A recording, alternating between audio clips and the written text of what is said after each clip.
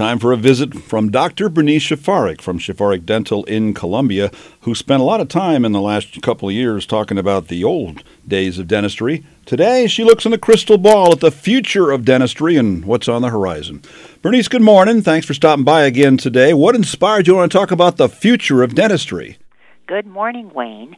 As you know, and you once commented, I do like to research before I go ahead on the radio, and that's because I don't want to really just be giving my opinions. I want to make sure they're supported by scientific evidence. So one of the things that first came out in 2000, there was a Surgeon General's report on the state of oral health, and at that time they made predictions about what would be happening in the area of dentistry and oral health, and the projection was that in 2020 there would be an additional report. So I think we have mentioned in the past on the air that the bottom line of the Surgeon General's report in 2000 was that oral health is vital to your general health and that we need to pay more attention to it. In 2020, when the report was supposed to come out, there was the COVID outbreak, so it was delayed until 2021. And it's a very extensive report, and it gives us lots of information about where we are and where we're going. Well, you certainly have seen changes in your 30-plus years in dentistry, too. And just out of the blue, what would be maybe one or two of the most important changes that have been made in those years? And can we take that as a springboard to looking ahead to see what might be coming up down the road? Sure. There's just so many that one example is filling materials. When I was in dental school in 1980 through 84, amalgam was still, the silver fillings was still the treatment of choice most of the time. Then we developed the bonded materials, the composite resins, and that's become treatment of choice, largely because the silver fillings contained mercury. And even though there's no hard evidence that that was harmful to the humans that had the fillings, it was definitely an issue with the environment. So that made everybody work towards trying to change the materials so we didn't have something that was so damaging to the environment. So that's just one area that has definitely changed. And another area that is really booming is digital imaging. So in the past, and when I was in dental school, we were taught when we wanted to make a crown or a cap to replace the tooth structure, we would take a tray and put this goopy material in your mouth, and it would sit there in your mouth for 3 or 4 minutes until it hardened, and then we would send that off to the lab. Since 2010, I've had a digital scanner in my office. So the advantage of that is no goopy stuff. Basically, it's like a camera, and you take this scanner, it's called, and you take pictures, basically, of everything in the mouth. So the huge advantage for the patient with that is that they no longer have to have that goopy stuff in their mouth for 4 minutes. There are many more advantages for me because I don't have to be sending a material through the mail for several days, and then the lab pours it up, and then we see what everything really looks like.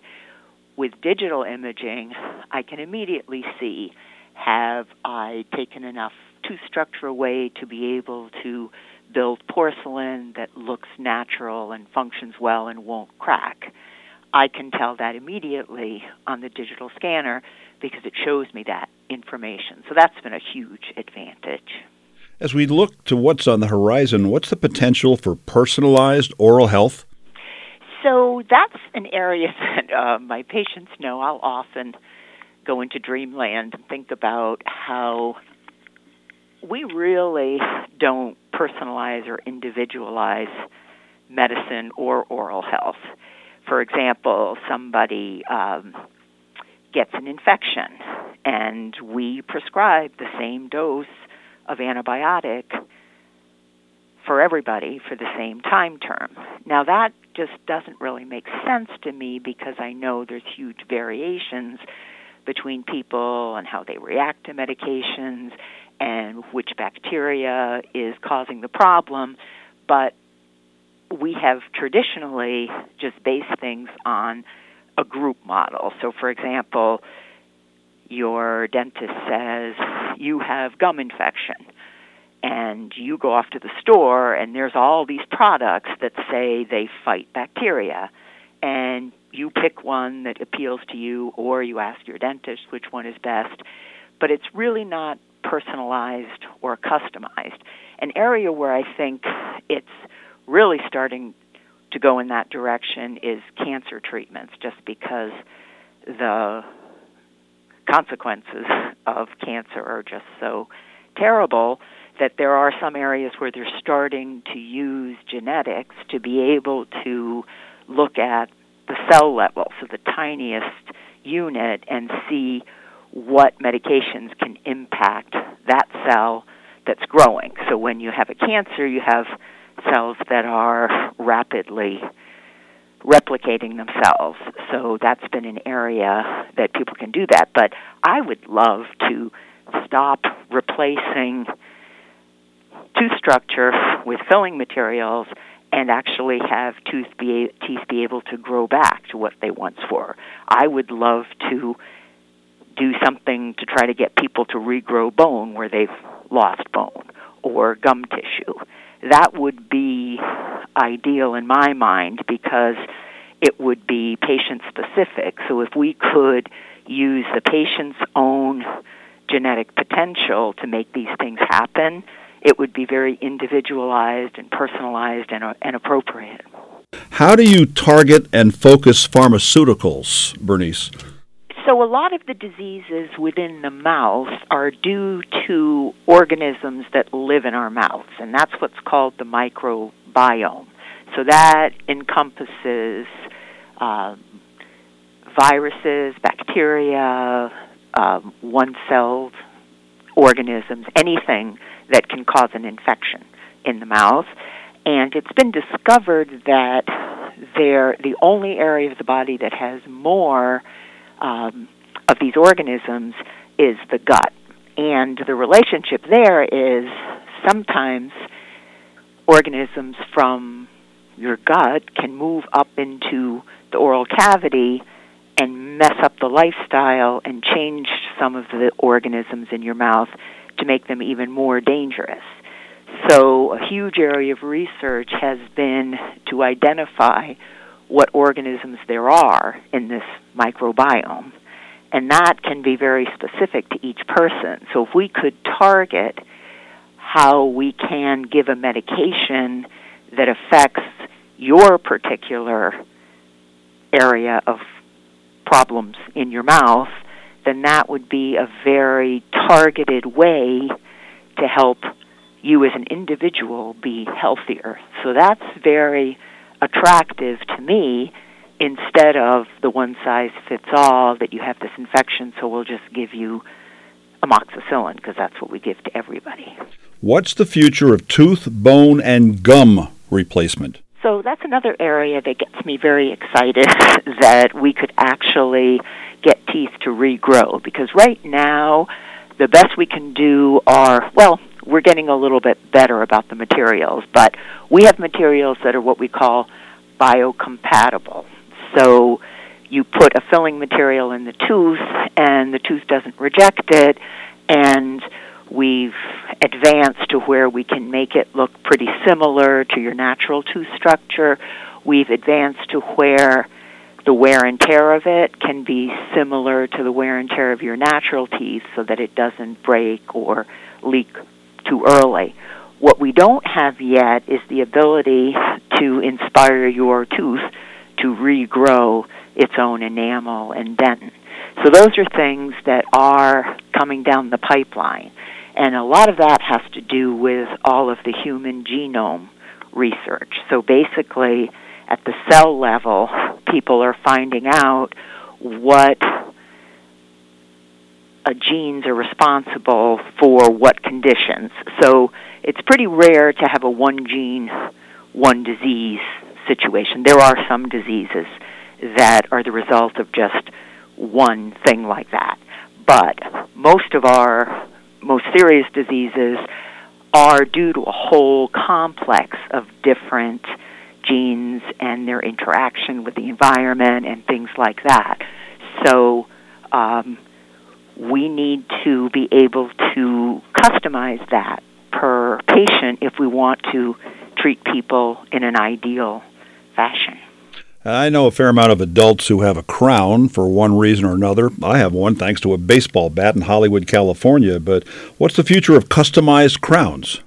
So right now, you have two choices. There is the technology that will do what we can call a crown in a day. So you go into a dental office, and they have this scanning machine that you prepare the tooth for the crown.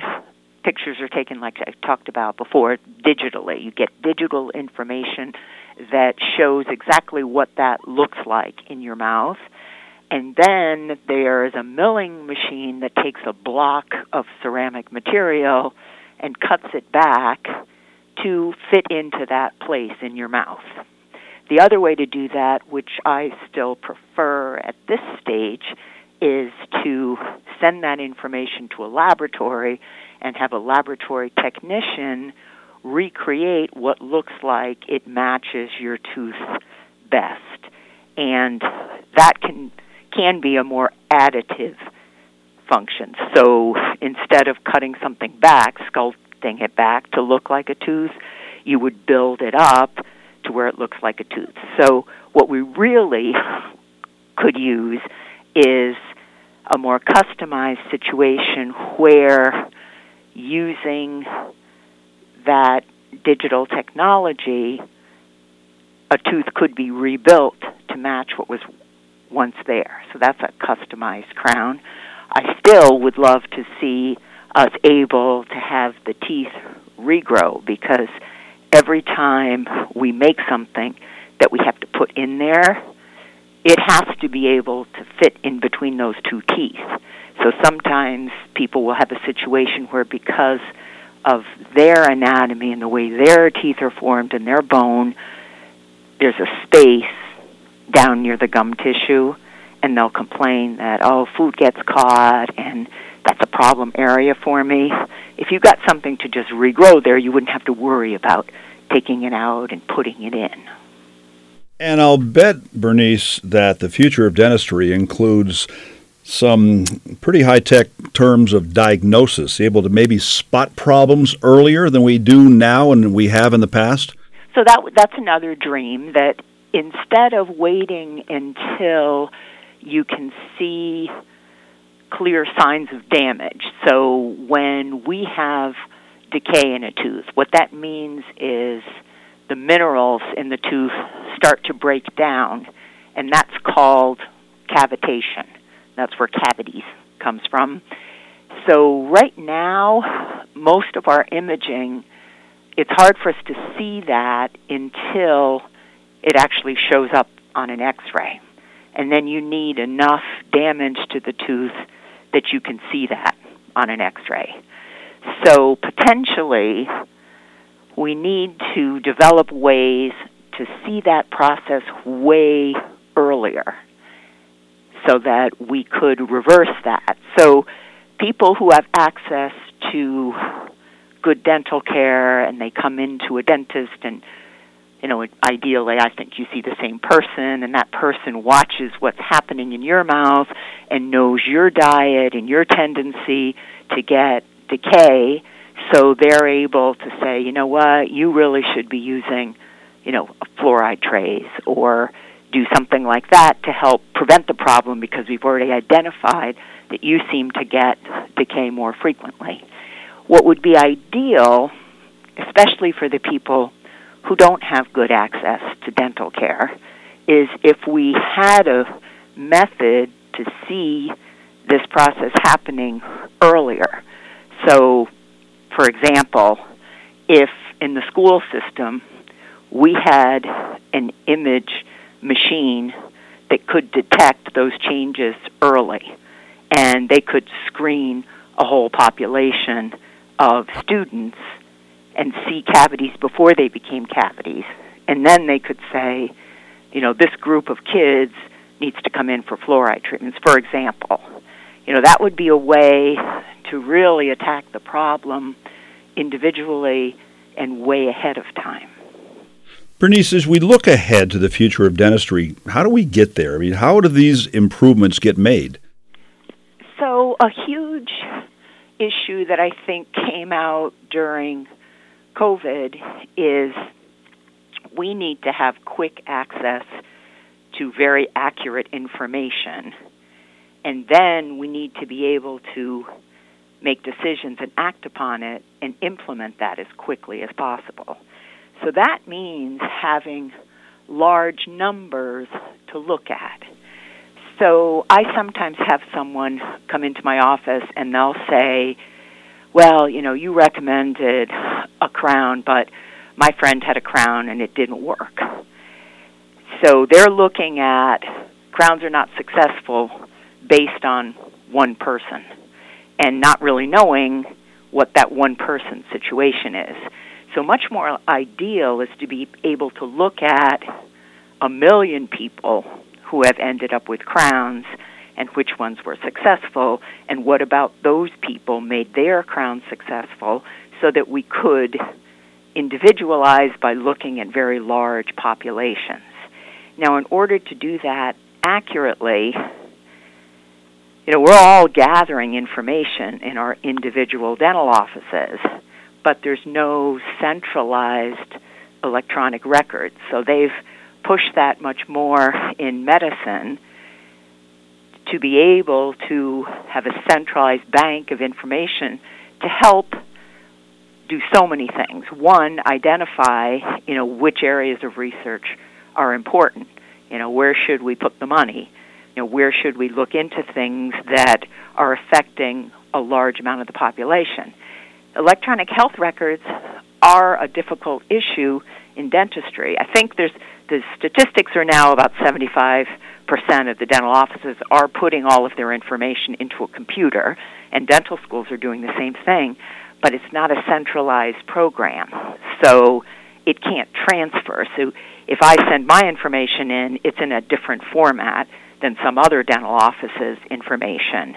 And then information like insurance records, that's a good way to be able to tell what works and what doesn't work, because if things are repeated, then, that wasn't a success, and you had to do that procedure too early.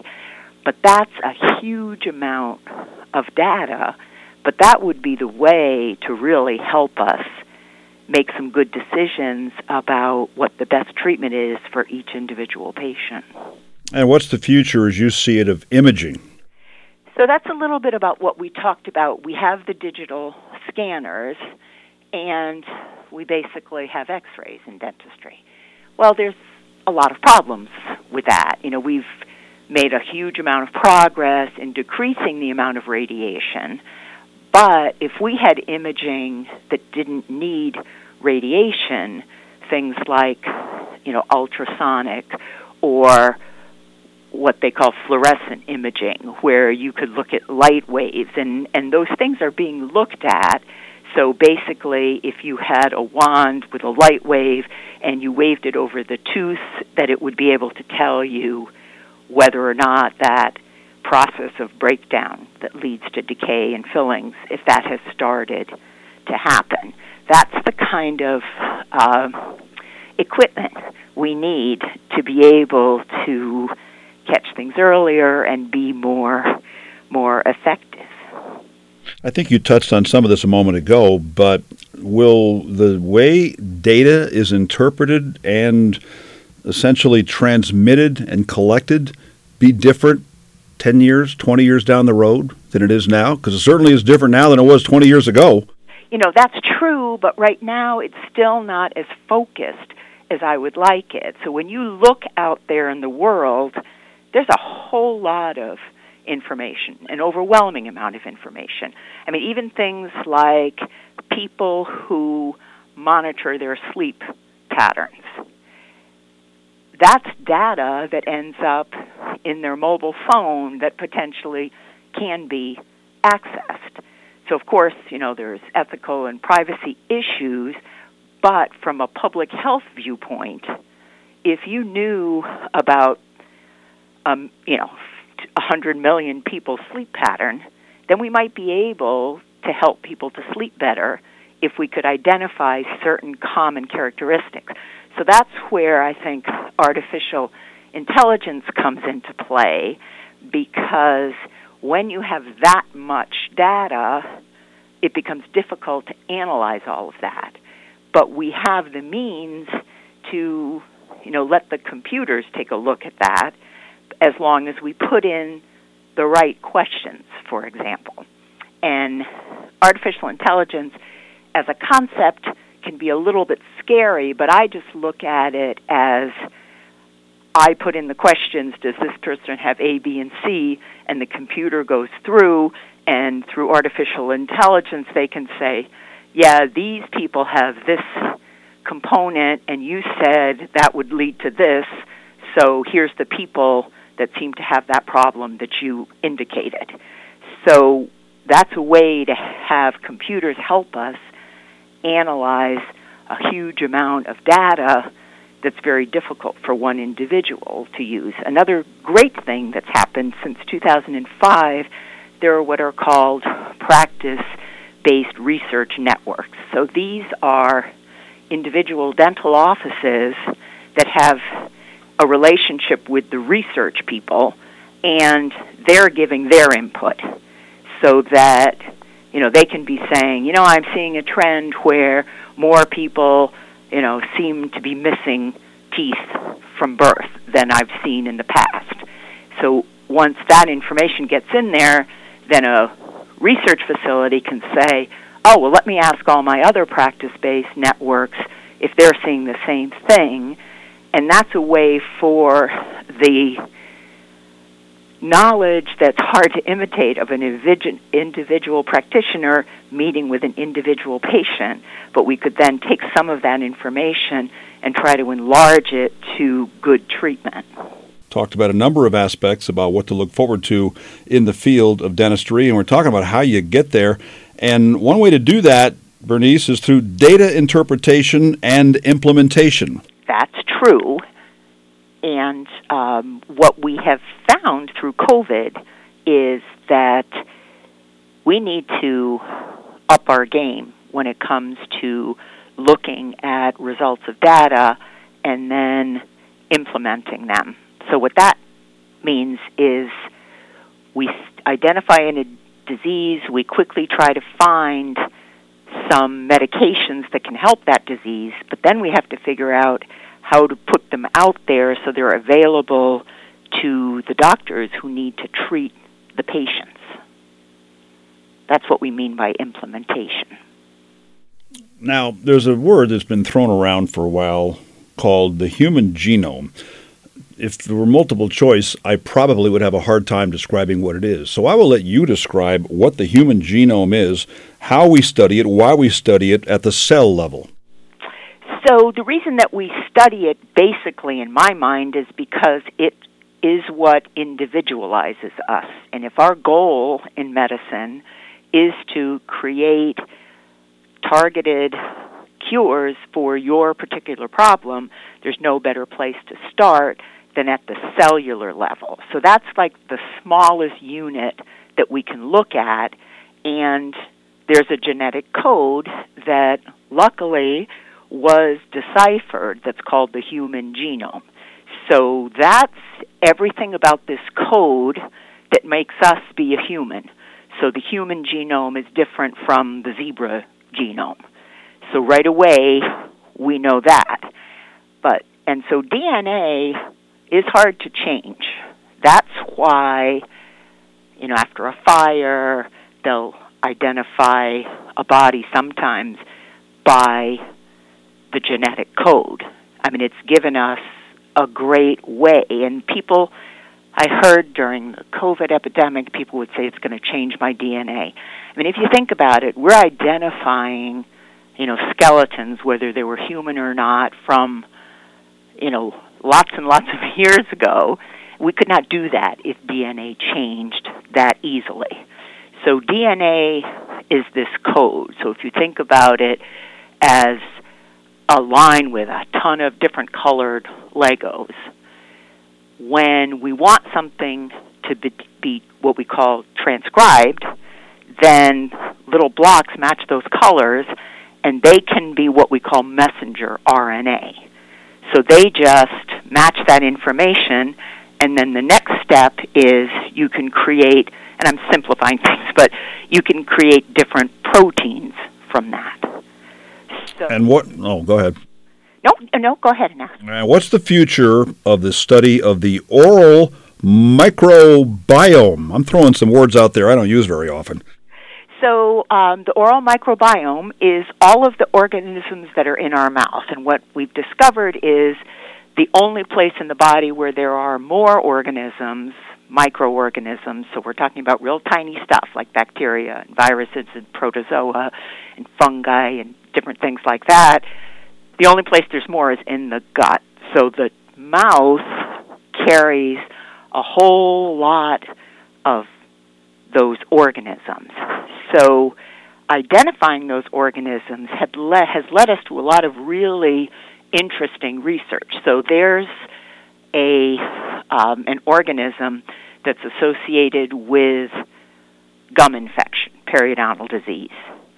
And what these large studies have found is that same organism seems to be associated with dementia.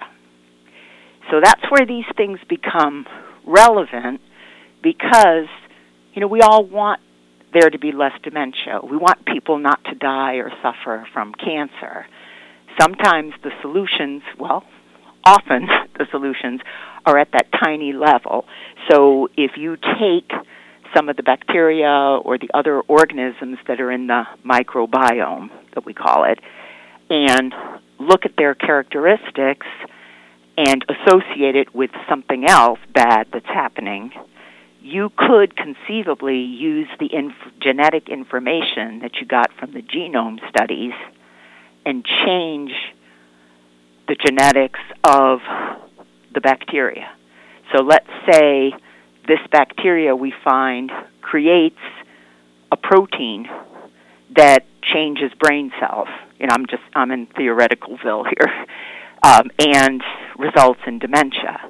Well, if we could alter that bacteria that's in the mouth so it couldn't produce that protein, perhaps we would have less dementia. So that's where, there's a lot of words that, as you said, Wayne, are tough to understand. And this area had so many of them that I just really had to work hard to shy away from throwing them all out there. But it's because we're in a new field and you need to have specific definitions for different areas so they're not words we've seen before. As we talk about the future of dentistry with Dr. Bernice Szafarek from Szafarek Dental, what are some recent innovations and new directions in your field?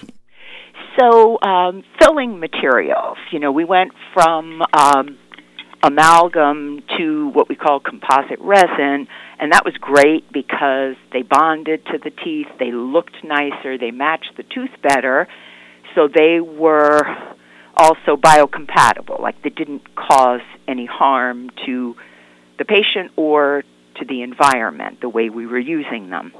But what they aren't is what is called bio-inspired. So bio-inspired means along with just filling the hole, they actually can create a better environment. So they're what we call bioactive. So, for example, if we have a filling material that can not only fill the spot, but also creates minerals around to toughen up the tooth structure around it, and then what would really be wonderful if it had something in there that prevented plaque. So plaque is that biofilm of bacteria that if it gets caught on the filling material, because the filling material is rougher than your natural tooth, then you can get decay again. So if we had something in our filling materials that could prevent plaque from forming, then we wouldn't have to be bugging people so much about brushing and flossing, because the materials we use would actually create a better atmosphere. So an example that just comes to mind is if you go to the car wash and the wax or whatever they use to help protect your car, if it recreates itself every day so you don't have to keep going back, that would be more desirable than just going and waxing your car every week. Who's doing all this research? People in laboratories wearing white coats? So that is a big problem because there's not enough people with the white coats in the laboratories.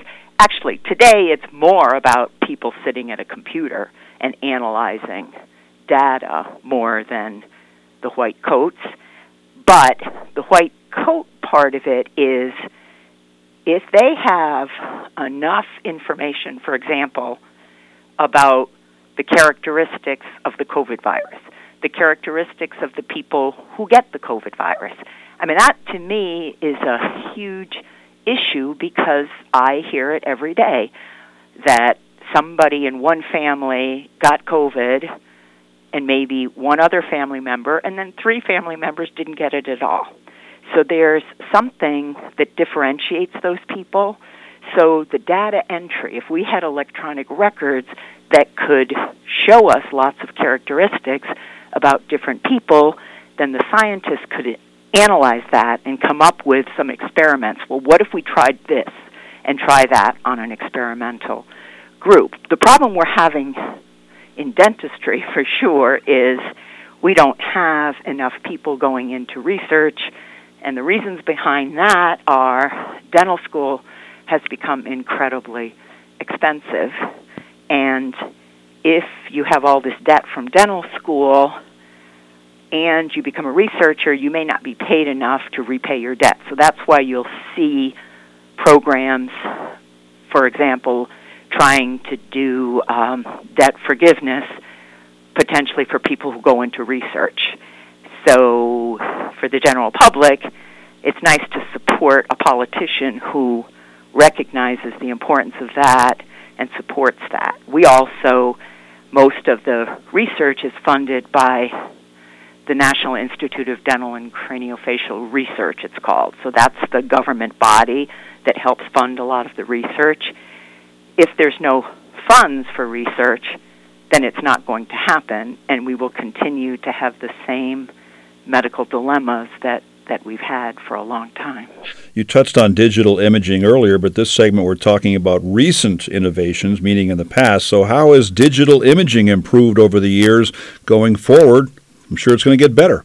So the new directions are we already have some systems that you can shine a light on a tooth and see the difference between an area that might have bacteria eating away at the tooth and an adjacent area where that's not happening.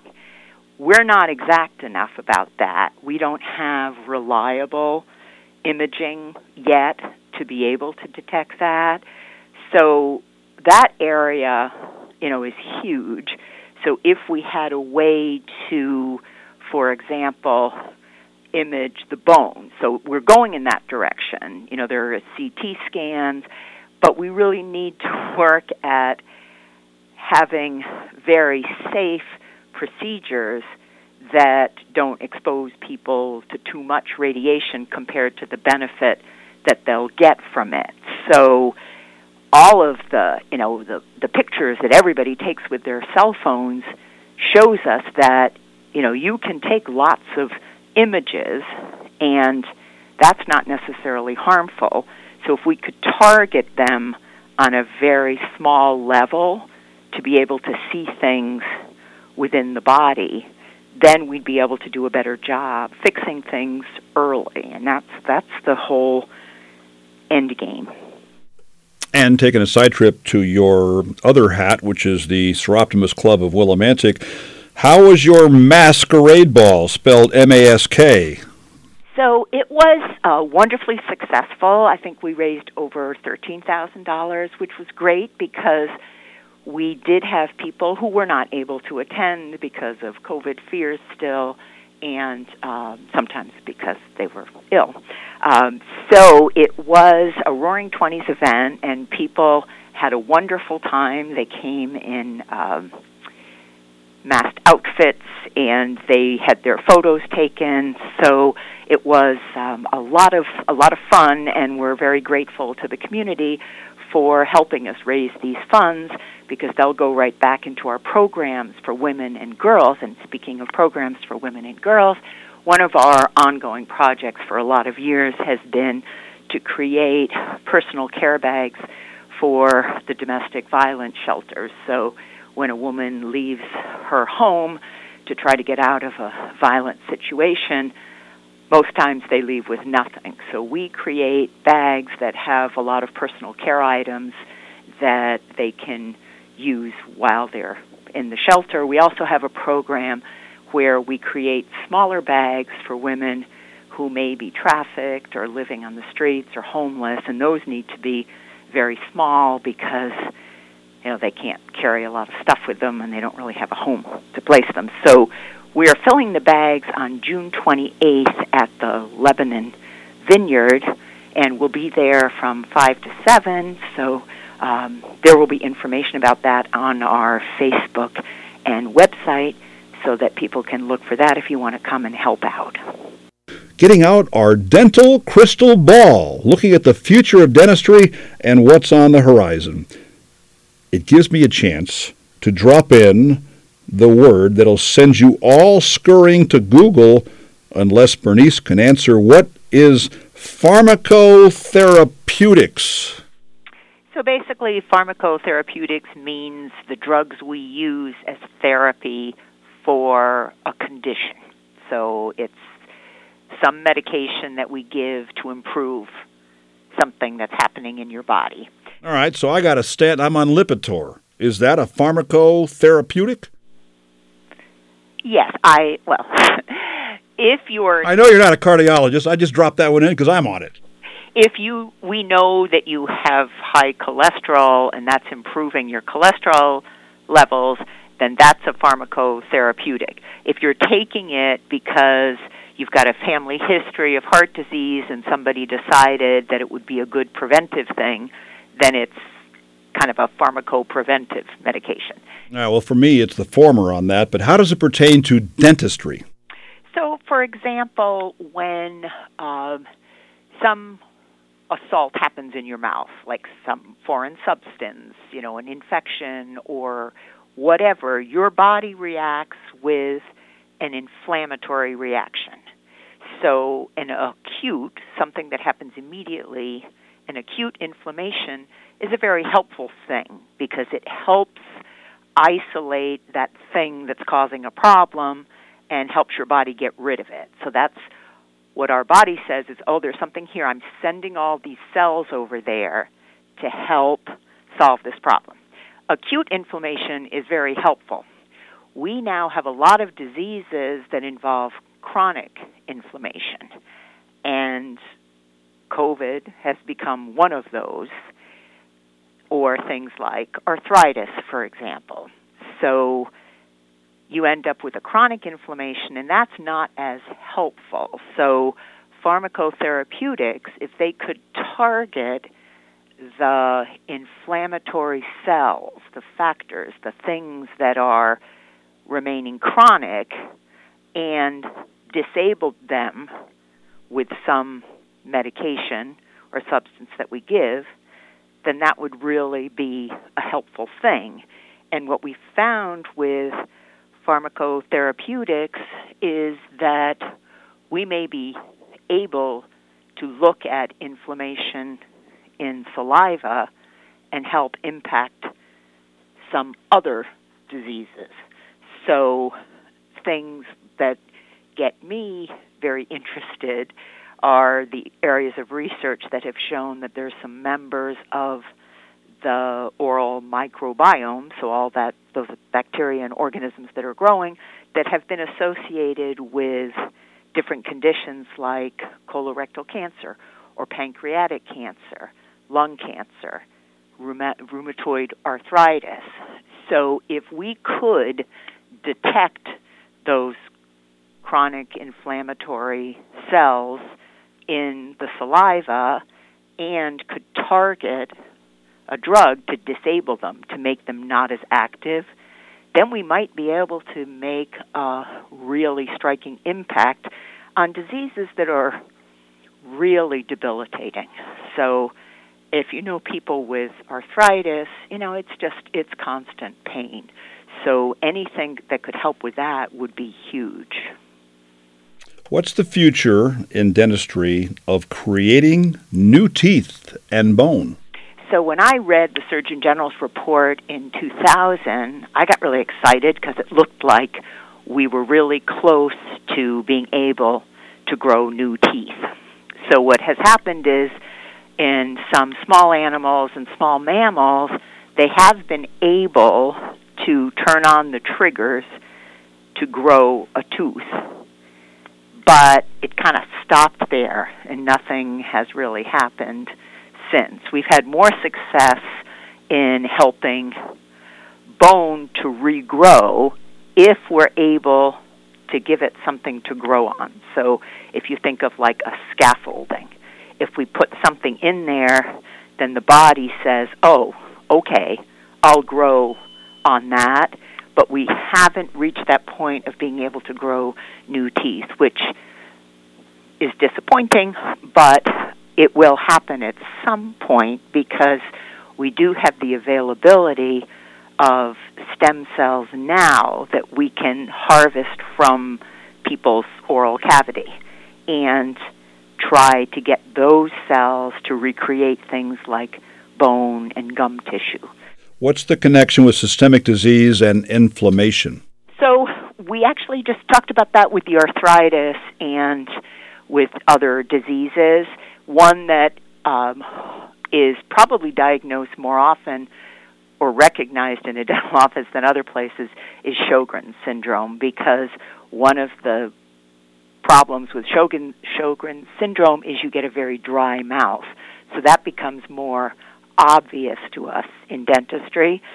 So any of those diseases that are causing chronic inflammation, if we can get evidence of that, find those cells in the person's saliva that have become chronic inflammatory cells, then we might be able to impact a lot more diseases than just the what's going on in your mouth. So as we've gotten pretty detailed into the future of dentistry, when you look backwards into the big picture, what conclusions do we reach?